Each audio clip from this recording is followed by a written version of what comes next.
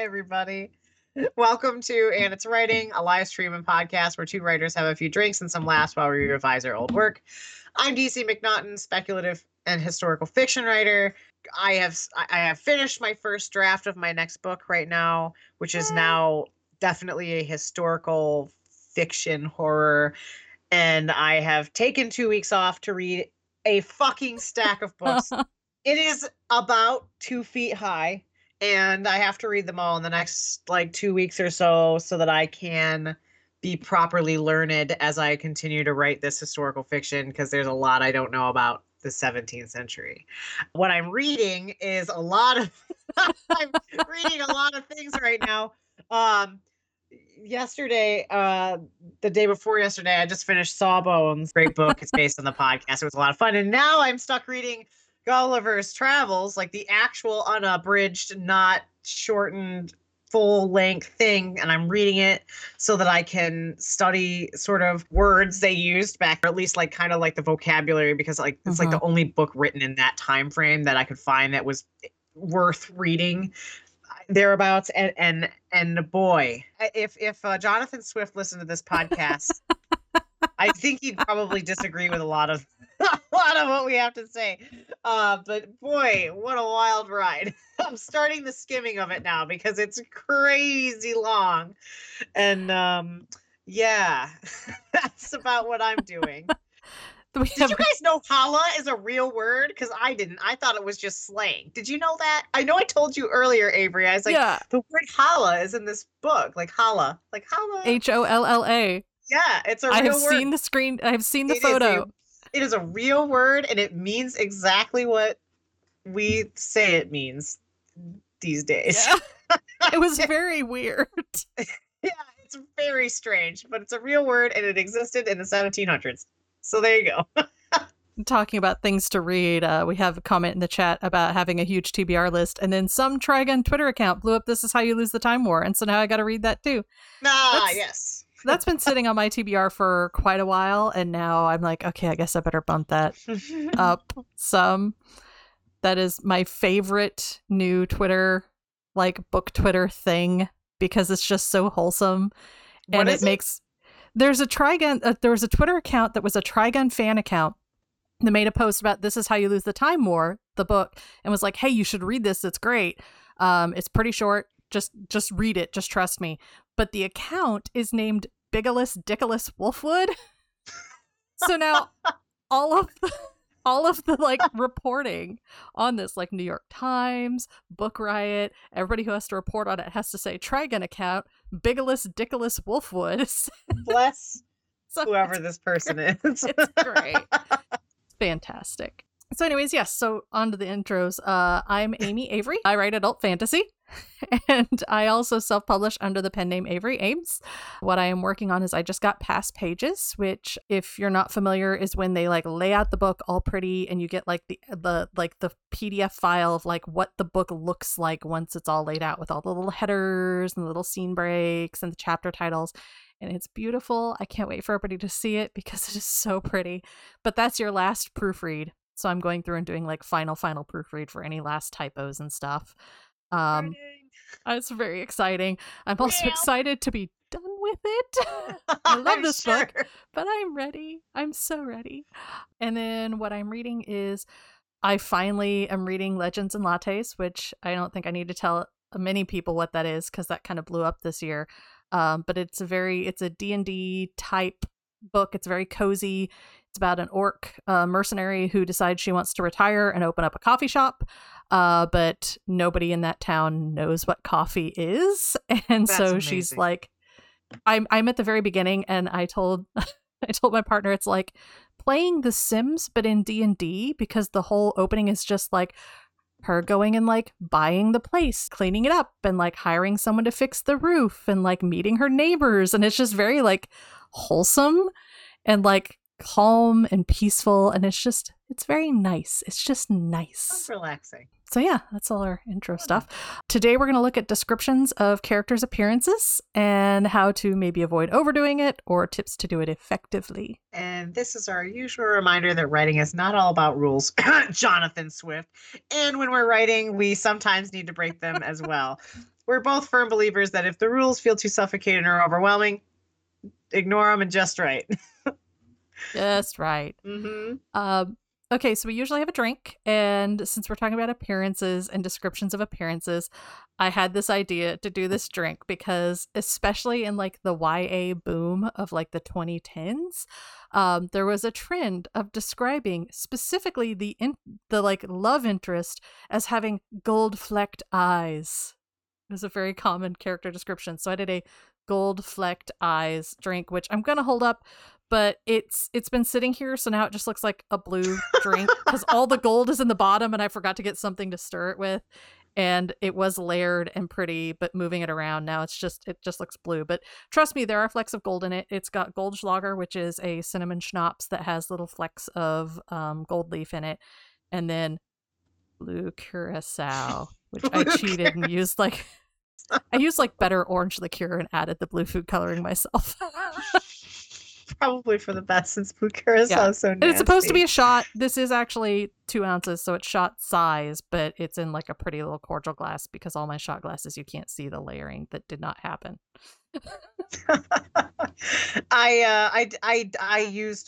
I was gonna do exactly what you did, and then I was just in a mood and didn't want to use blue curacao. So I just did it's Goldschlager and it's Werner's and it's apple pie moonshine. It's actually really good, and I got to be careful because it's too good. Yeah. But I have a real quickie.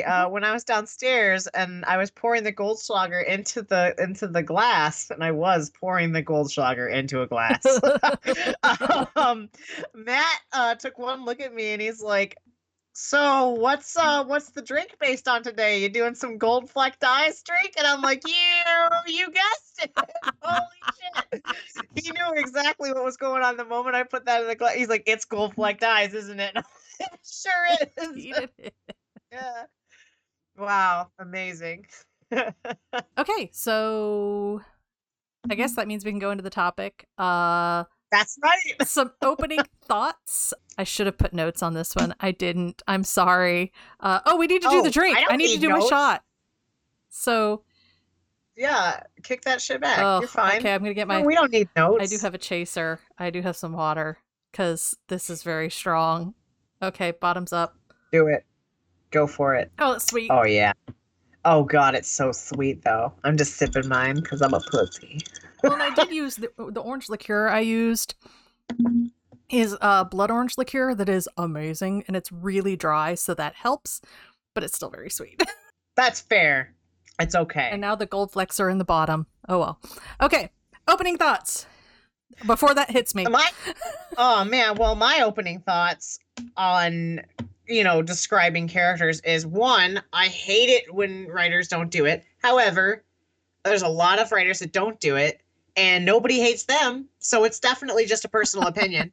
And two, I hate it when they do it too much, but there's a lot of authors that do that too, and nobody hates them. So I like my character descriptions right in the middle. I think that's the key is like, where is that line to tread? We're going to see which side of it I leaned on. You can probably take a guess when we get to the sample. This is an older piece of mine, so it's see, my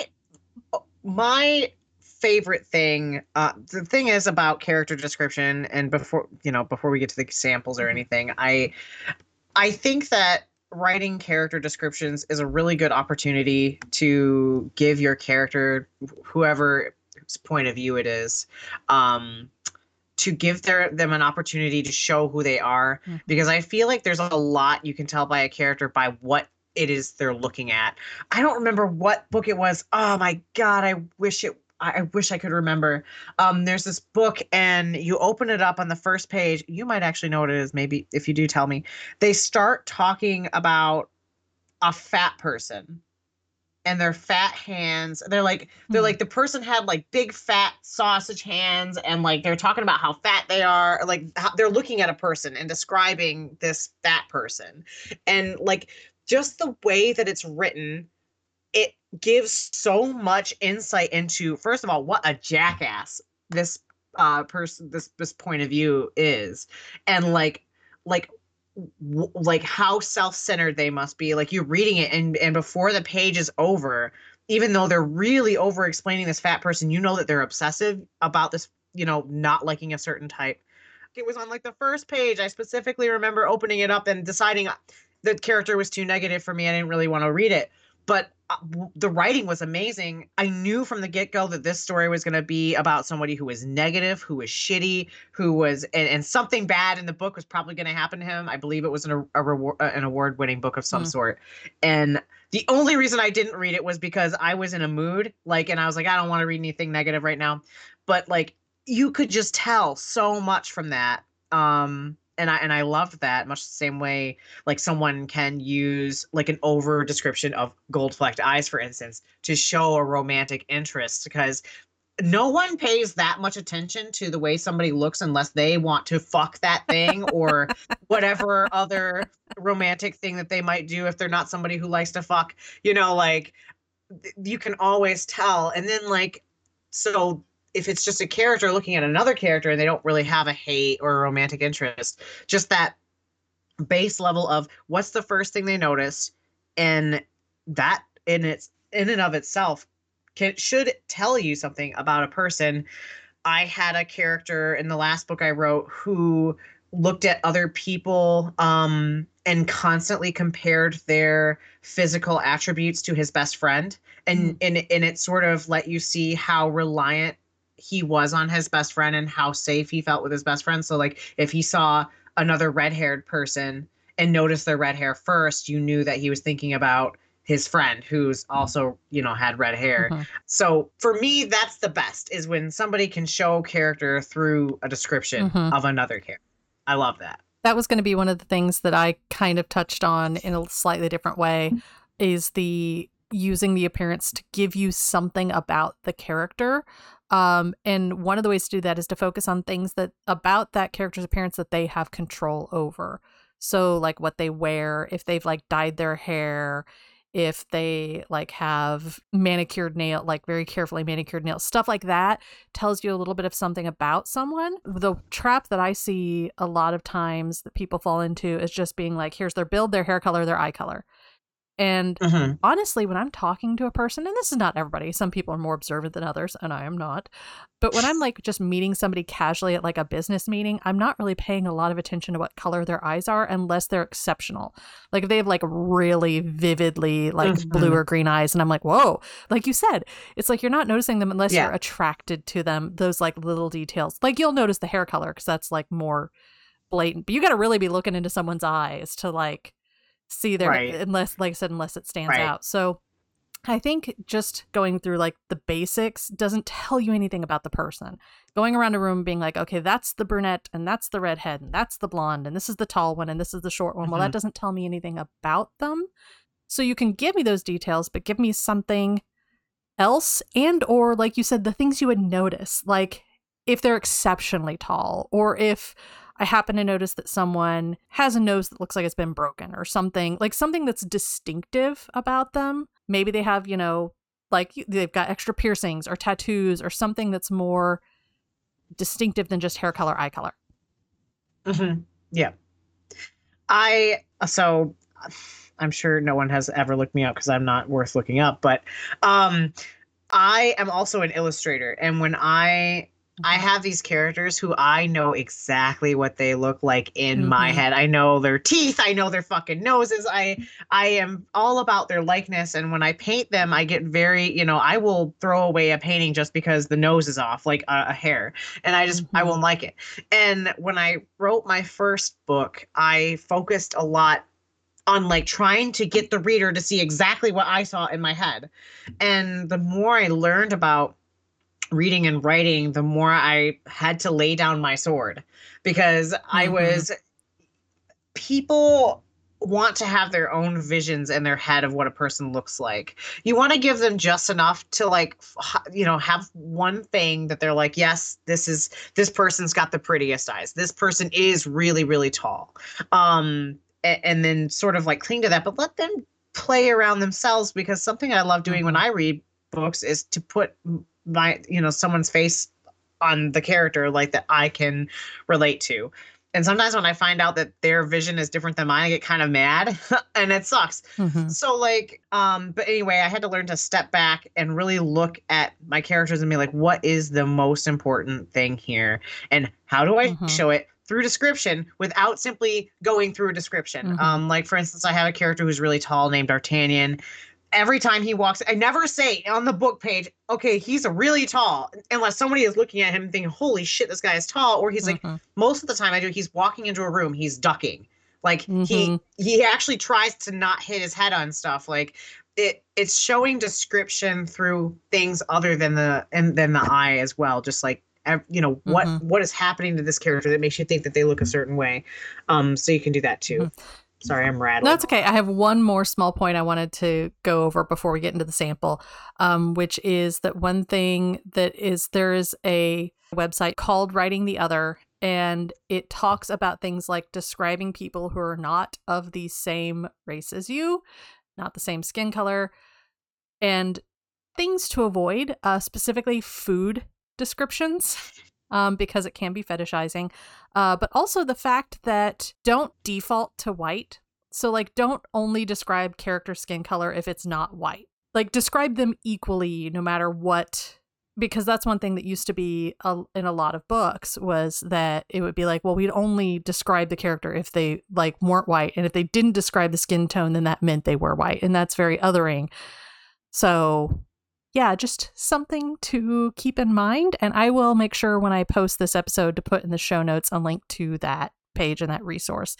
I believe there are also classes that they have and stuff like that, as well as the online resource. Yeah, you gotta be really careful with that. Especially like, I don't know, I don't even, like sometimes it's important, but sometimes it's not. Like, you know, you guys don't even have to tell the audience what color your character's skin is. It's mostly about being mindful of reinforcing any sort of stereotypes with those descriptions. So yeah, definitely do your research, please. For the and if you please, if you are writing something that is outside your personal experience, that you should probably have somebody else who is of that experience look it over. And hey, you know, I went to a workshop with somebody who did color their characters a lot in ways that he probably shouldn't have, and he didn't want to admit that he had done it because he couldn't believe that he had done something so wrong. I will say the same thing to you guys that I did to him, where I took him to the side and said, it's okay to be wrong. Just like, just admit that you did it and try to work on it, like do your research. It's okay to be wrong, guys. It is like that. This is how we learn. This is how we grow as a society. Admit that you're wrong and do the research, and it's okay. I used to do it. I didn't realize I was only describing people that didn't look like me. And same. I realized it and was like, oh no. So, oh shit, what have I become? We all learn, we all grow, we all get better. Yeah. So, okay, so for the sample, DC is going into this completely unprepared for whatever we're going to witness here. But this is an example of what you were talking about. Like, I had in my head a very specific description, and I wanted the reader to visualize this exactly as I had it pictured. So this is going to be an example of overdoing it. And I don't know if we want to try to either rewrite it, fix it, or just go through it and kind of point out why it feels like a bit much. How about I read it and I give you my first impression and we just kind of play it by ear? Okay. Yeah. All right. This is a description from an earlier draft of Cambiare, which was my self-published fairy romance series. All right, here I go. This is a description of Elian. And it's long, but part of the point is that it's long. That's part of what we're teaching you. Here we go. A man stood within the clearing, and it was obvious he was not human. He was tall, long-limbed, and elegant lines that reminded her of fine-boned racehorses. As he stepped within the ring of toadstools, his face was illuminated by the dim starlight.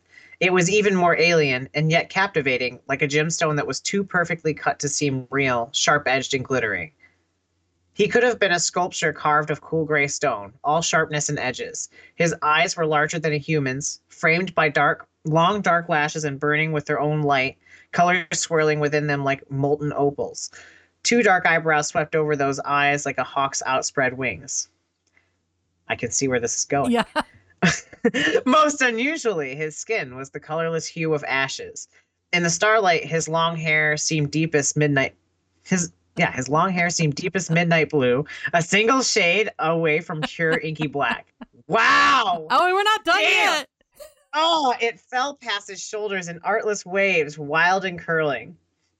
The gleaming silken fabric of his shirt shimmered faintly in the starlight, with flowing sleeves that billowed then gathered tightly about his wrists. His tall boots were strangest of all, the dark leather barely visible beneath a network of filigreed silver metal.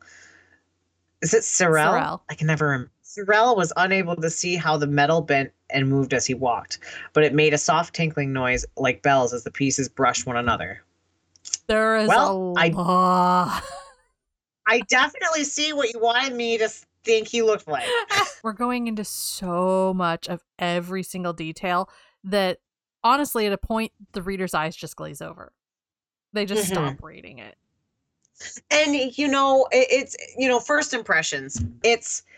I've seen a lot of people do this. I get why you do it. Like, you want us to know, you want us to be embedded in him. You want us to know that this man is not like particularly of this space. Like, he's very different.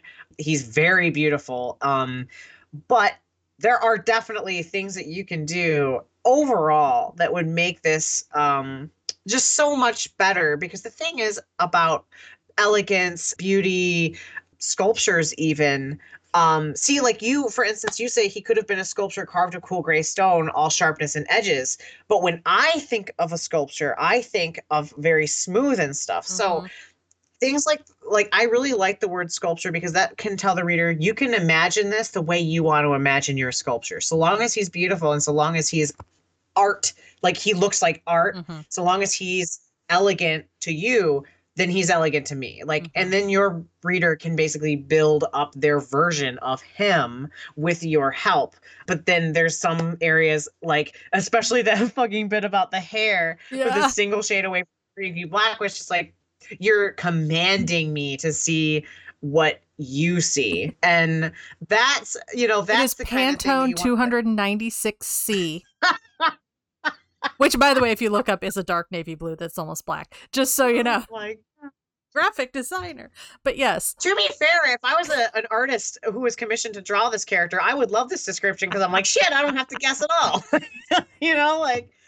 But yeah, I definitely don't know that editing this is good, but I think that talking about it, that's kind of what I was paragraph thinking. by paragraph might be helpful to our listeners. Yeah, and just kind of breaking down where it might be. And I will say too much, because I do think in this case it is pretty much universally too much. That is also going to vary some depending on your genre. This is a romance series, and this is our first look at the primary love interest. So you are going to want to, like we said, you're going to look at him like, ooh, I want to bone this guy. So you do want there to be a focus. You don't want to just skate over it and be like, oh, he was a tall fairy dude. Right. Yeah, I see. And I know that Cambiare has a very romantic element to it. So, like, for instance, if we wanted to immediately tie into the tension here, instead of like just listing all these things that he is, let us know what her emotional reaction is, because even though there's 4 paragraphs here, there's no emotion in it whatsoever. Like, is she jealous of how beautiful his skin is? Like, that would tell us a lot about her character right off the bat. This is a girl who's very into, she likes looks, she's vain, like, and some of this kind of shows that he's very vain, but we're not getting, like, is she seeing this because she's vain herself? And I think that more emotion could have really helped. Well, and like, for example, I guess we'll go paragraph by paragraph. I have a note when we get to the end when we're talking about the clothing. Yeah, like you want to bring, because this is it's a third person limited perspective, but this is the main character watching him when he arrives, because she's done a spell to summon a fairy and Elian shows up. This is her perspective, but yeah, like you said, we're not getting any of her until the very end, and it's just a really minor bit of filtering. She was unable to see how the metal bent and moved. There's no her there. And I think you're right. If she was like almost had some sort of mental commentary on it, that would help. because we want more of her here than just like a list of things, because right now it's just a list of things with metaphors on similes on metaphor. Yes. So first paragraph, like he appears and immediately it was obvious he was not human. He was tall, long-limbed, and elegant lines. He stepped within the ring of toadstools. His face was illuminated by dim starlight. It was even more alien and yet captivating, like a gemstone. To me, my editing brain wants to go in there and just say, right after the summoning happens, right after she summons this fairy, he stepped within the ring of toadstools, and immediately I was struck, but with fear or jealousy, I could not tell you, like that sort of thing. Like it struck me and it scared me, but I didn't fully understand it because this man was so beautiful to me. And that right off the bat says to your reader, think about beauty. And then, any agent or editor will tell you, okay, but why was he beautiful? They're not asking you to go through and do this. What they're asking you is what beauty means to that character. Yeah. So what about it? And to me, it seems like his skin, like what about him is really, really hitting your character. And for this one, it would be the fact that his skin looks like stone and it's beautiful. Like it looks like a statue. That's incredible. And I'd focus on that. And you only need like a paragraph to do that, right? You don't need all the other stuff. Yeah. And I also think, like, honestly, if we just, aside from all that, which is all good stuff, please don't ignore it. But if we just went through this and cut out places where I described the same thing twice, even if it's like slightly differently, we would cut this in half immediately. Because there's like the part about like his eyes were larger, burned with their own light, color swirling within them like molten opals. Well, we don't need to say they're burning with their light and the color swirl within them like molten opals. Same thing with like dark eyebrows swept over those eyes like a hawk's outspread wings. Just tell me they're dark or they're sweeping. That we don't need both. There's a lot of times where, and this is something we've touched on in previous podcasts about repeating yourself, where you like say the thing, but then you want to make really sure the reader understands the thing the way you wanted to say it, so you say it again. Oh yeah, absolutely. There is definitely a lot of like technical error here that we could have probably edited this for like so many of our podcast episodes. And I see another repeat here. So this isn't necessarily a repeat, but a spot where you could have taken advantage of the fact that the description was there. It says he could have been sculpture carved of cool gray stone, all sharpness and edges. And then the next paragraph starts, most unusually, his skin was the colorless hue of ashes. You could have mixed in like he could have been a sculpture of a stone this color. Yeah. Like, and then the reader would immediately know, okay, he's got like this crazy, like bluish gray skin. Yeah. We're almost going through like a checklist of like every part of the like features that we want them to notice. We want them to notice he's tall. We want them to notice that he's got like gray skin and blue hair. And we want them to notice that he's got like weird sparkly eyes. And then we want them to notice that, like just every little detail about this. And then like each one is repeated twice. And like you said, it almost, okay, side tangent, but I'm going to come back around here. One of the things that you have to kind of, like you said, let go of almost as a writer is complete control. Because reading a book or your readers reading your work is a collaborative experience. It will always be. There's nothing you can do to stop that. Because everybody's bringing their own lens in. They're bringing their own biases. They're bringing their own preconceptions into your book. They're bringing their own experiences, their favorite tropes, their least favorite tropes, everything. And so your book is never going to read exactly the way you pictured it in your head to anyone ever, ever, ever. It's just not going to happen. And so doing that on a appearance level, you kind of have to, like you said, lay down your sword a little bit and know that you got to give them the bullet points and they're going to fill in some blanks, and you got to be okay with letting your readers fill in some blanks. But yeah, and also you don't have to do the whole description all at once. That's Like, for true. instance, like this guy just walked into the clearing and she's already noticing like how many opals are swimming in his eyes. Like, when, like I feel like that could be really well done in like their first close conversation together. Mm-hmm. Like, she's sitting there and she's trying to listen to him talk, and she can't stop noticing that his eyes are like like they're crazy amounts of colors, like, and she's just like Mm-hmm. getting it, like she's processing.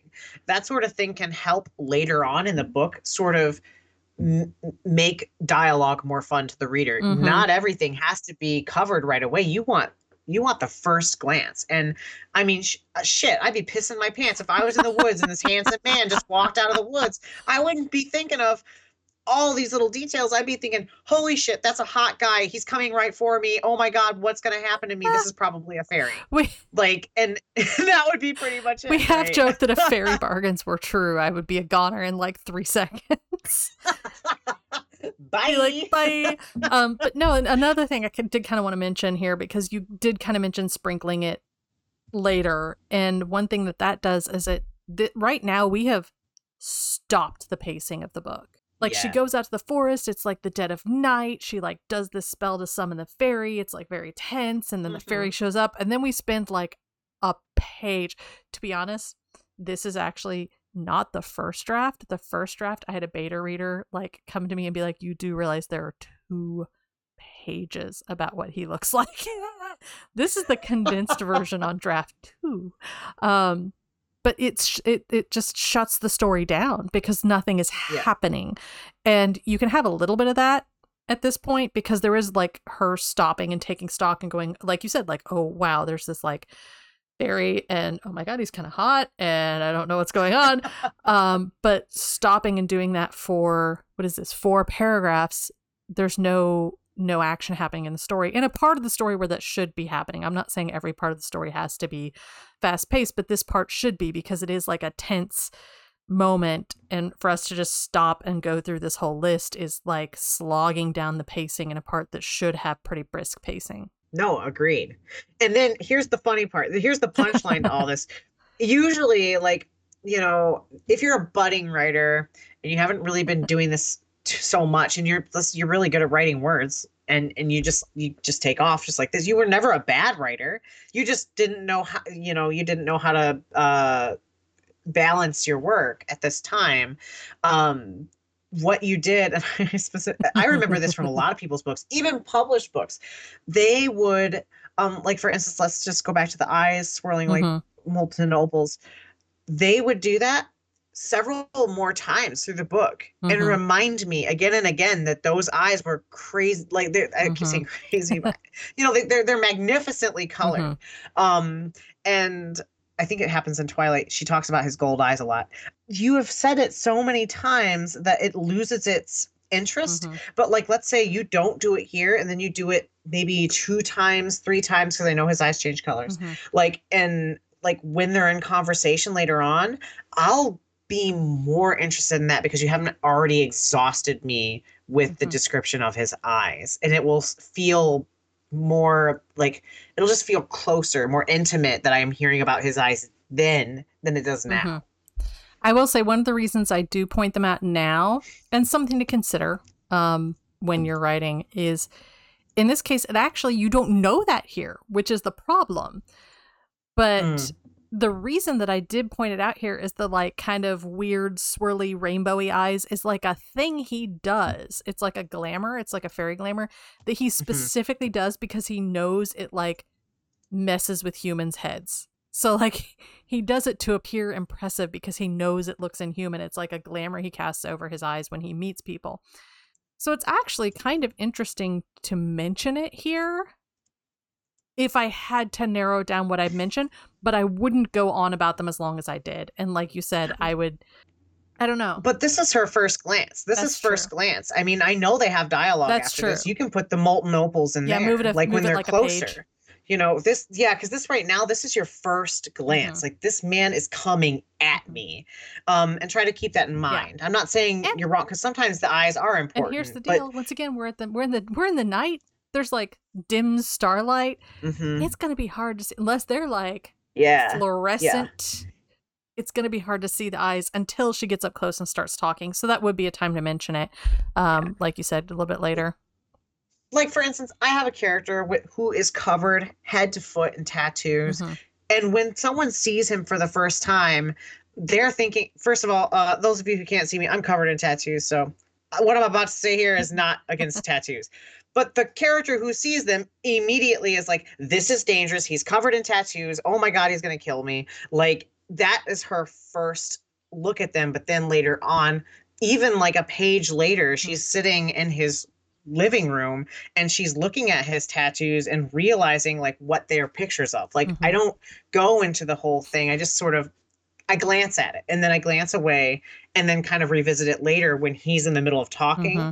And it becomes sort of just it's kind of puts us into the setting. It Well, helps and like, rather than having it all right there. and like you said, that tells you something about the narrator as well, because it tells you something about Yeah. her preconceptions, her biases, and then Yeah. like that gives her a place to grow a little bit as well. Mm-hmm. One other thing I wanted to mention before I forget is at the end, she kind of goes into his clothing.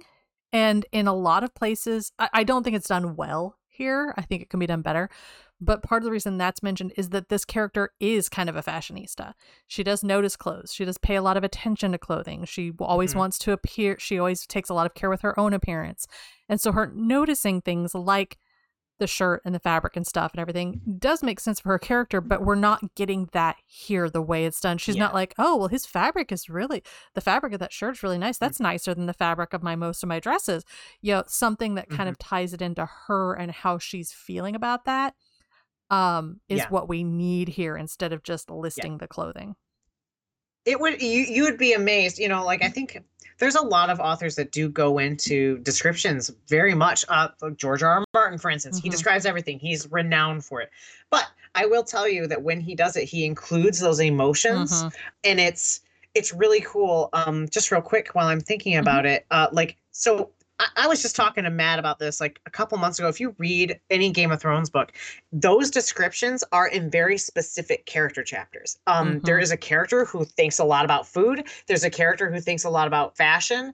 And it's really interesting to see that one character will look at another character and see history. They'll see the houses. They'll see, you know, like, oh, the dragons were this and this and that, and they'll get really crazy about it. And then another character will see it and be like, ah, bullshit. Like, you know, and it's really crazy how well he does it, because you're getting the same description of a character through multiple perspectives, but they're completely different perspectives. And it's really cool. So I would challenge anyone to consider that. Lots more emotion in this specifically, even if it was this long, even if it had to be this long. If you involved the character's emotions, I can guarantee that in a second it would be that much more intriguing. Yeah, especially if you're writing a first person or a limited third person, like a really close third point of view. Considering the lens that your character is bringing to it is going to just add more life to the whole thing. And like you said, it can be really interesting if it's like two people describing the same person in different chapters. And like one person is like, especially if they like have different judgment calls. Like, for example, maybe one person is a peer and they're like, oh, this person's really, you know, good at this and I respect them for this. And their analysis of what they look like is very complimentary. And then there's somebody who's like a rival and they're like, ugh, look, she did that again. You know, she's wearing that color again and it looks so bad on her or something like that.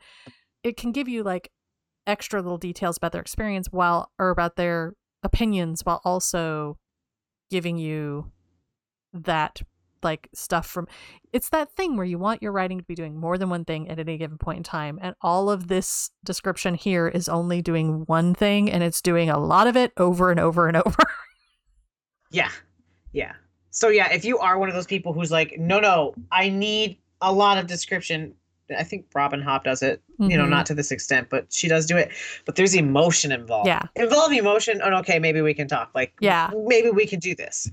Because, you know, there are books that I pick up because I'm like, you know, I just want to read a meaty description right now. And I'll just open it up and I'll feel better. You know, like that just reminded me, I'm looking like immediately to my side here, there's a bookshelf people can't see that's got all my Jacqueline Carey books in it. And Jacqueline Carey, the Kushiel Start series, gets real purple with descriptions, but it gives you a very good reason. And it is that the main character is in a society that really like almost worships aesthetic beauty and appreciations of beauty and like everything that's like that. So it's all, like you said, through the main character's lens of appreciating that. And there's her emotions in it and how she's feeling about the thing when she sees it.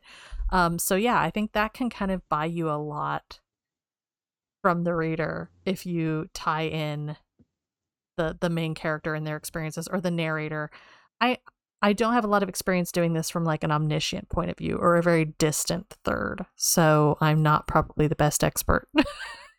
I tell you what, I've read some omniscient books, and there's typically, like, if there is character description of any length, it is usually political. It is usually to help the reader understand the history. I'm thinking of Dune, like those scenes where, you know, there's a table full of characters and the omniscience is bouncing from one person to the other. And basically it's just trying to give you a taste of the world building from that character. So there's a lot of different cultures in Dune, for instance. Yeah. And like, instead of getting the one opinion fits all, like saying someone is gorgeous, you're not going to see that in Dune. You're going to see he was dressed in his leathers that he walks out in the desert with. Like, you're going to see things that help you understand the setting more than that help you to understand like any character's perspective, because you're not in a character's perspective. You're just watching, which is why a lot of people don't really like omniscient books. There's nothing there to sort of tie yourself to, because it's not personal enough. Yeah. It's just, it's a different type of book, definitely. Yeah. And I wasn't saying anything about omniscient books, by the way. It's just, it's a different audience. Read a few. Yeah, it's just, there's a lot of people that just prefer not to read them. And it's not because they're bad, because there's a lot of really interesting omniscient books out there. It's just, this is the difference. And if you have a character with a perspective happening, put it on the page. If not, okay, then, you know, that's a different podcast. Okay, I have one last note, because I know we're getting kind of close to time. So if anybody has any questions, feel free to type them in the chat. But I have a very small note that I wanted to bring in and that has not come up before now. And that is to avoid certain cliches, one of them being the gold-flecked eyes. And I apologize to our friend that we know who writes this. If you're listening, I love you very much, but please do not describe your eyes as orbs. That was another YA thing from like the mid 2010s, and a lot of writers like picked it up, I think, because I've read it multiple times, and it's just like, they're blue orbs, and I'm like, it's real weird. I don't know why I just call them eyes. They're eyes. Please don't. I am not innocent. I don't think I ever called them orbs, but like I would try to find ways to avoid using the word eyes like multiple times. And then like as I grew as a writer, I'm like, why the fuck am I even using the word eyes to begin with? And what am I focusing on so hard that I need to use it more than once per like? That is my bit of advice there, is if you're looking too hard for synonyms, I had to think for the word for a second. I'm really feeling that that shot now. Spicy. If you're looking too hard for synonyms, question why you have to say the thing again, period. Yep. Like, if you're somebody posted in chat, peepers. Jeepers creepers. But yeah, if you're like looking at globular squishies. Globular squishies. You know, I would almost give you a pass for globular squishies, especially if you're writing like a sci-fi, like something that's very like Hitchhiker's Guide-esque. That could be really funny. But yeah, if you're trying to find like multiple reasons, like what's another word for hands? Because I keep saying hands. Well, maybe the problem isn't that you need another word. The problem is that you're saying hands a lot. And maybe you could combine some of those. And sometimes you do. Sometimes you really do need like a synonym for hair twice within the same page. That's going to happen occasionally, but like, I don't know. I have a personal vendetta against orbs. I'm sorry. I can't. I'm still fucking losing it about peepers, because I just had this fucking Image. I live on like a demi homestead here, and like we call peepers like baby chickens. So I just like Oh, imagine baby chickens two coming baby out of a chickens. person's face. Her eyes were full of peepers. Peepers. Okay. Okay, yeah, that was my tiny rant. But does anybody have any questions? Ask us Doesn't look like anything. anybody has questions. They've just got a No. lot of ideas for what to call eyes. Give us your best other synonyms for eyes. Hey, speaking of which, I'm gonna unsolicitedly. You did not ask me to say this, nor might you be happy I'm gonna say this on a recording. But since some people don't actually read our Twitter feed or like kind of know what's coming up, and some people actually just listen to this, I'm starting to wonder if we're gonna do an episode sometime soon where we let people send us their work and talk about their work. Are we ever gonna do that? I've thought about it. I'm nervous because I can Oh, you don't laugh want at to hurt me. people? Yeah, I can laugh at me. I don't know if I can laugh at other That's people. fair. But it depends. If you do want us to like critique your stuff, feel free to send it. Someone says I have work and a thick skin. Well, we have an email address. Just say send it to anditswriting@gmail.com and we will take a look at it. And we could just do what we did when we did one of mine that was old, and we just kind of went through whatever we noticed about it. And Yeah. I would be nicer to you than I would be to me. Well, yeah. See, well, I've seen podcasts do this before, and I'm thinking, you guys, like, if you have stuff that you want us to like have fun with that you're no longer attached to because you wrote it so long ago that you don't care anymore, and you just want to see us have fun with it, like that's like kind of what I'm thinking. Because like, Yeah. I would be worried about like editing someone's current baby. I think that every once in a while there's a different writing podcast. Writing Excuses does that. You can send it to Brandon Sanderson and let him tell you what to do. But like if you guys want to have like fun, maybe we could start collecting a bin full of I wrote this a long time ago's and just have fun with it. You guys kind of know what we do here on our podcast, and like maybe if we get enough of them, maybe someday we can have some fun without being like too serious or hard on anybody. Yeah. Yeah, like I said, I will be nicer to you guys than I would be to us. But yeah, we can kind of go through it and just kind of point out whatever we would revise about it if we were revising our own work. I feel like we're not too mean to ourselves in this podcast. We have fun here. We have fun. We have fun. But yeah, maybe. So yes, person in chat, send us things. Yeah, if you're out there and you feel like having us drink and look at a paragraph, maybe we can, if we get enough, we can have fun with that someday without being necessarily critiquing, just whatever. I wanted to mention that while we were on air, and if we decide that we're too sensitive to give you guys feedback, we'll just decide to not do it. But if we do, then we have it. We try to be nice, and me and Avery are really kind of socially awkward sometimes. So like, anyway, I think that's all I've got. If there's no questions, peepers. Okay, yeah, that shot is definitely hitting me. I need to go eat dinner. Our next live stream is June 9th about hooking readers in your opening lines and pages. And you can find everything about the podcast at anditswriting.com. You can also look us up on Spotify, iTunes, Google Podcasts, podcatchers. Anywhere you listen, we should be there. You can follow us on Twitter at anditswriting for episode updates and notifications. And we'd also love it if you left us a rating on iTunes or Spotify or wherever you did listen to this, because it does really help others find us. And we want other people to find us and listen to our inane ramblings. Yeah. So yeah. Come on. Thank you so much for joining us. It was nice to see all of you in chat, and we will see you again soon. Bye. Bye.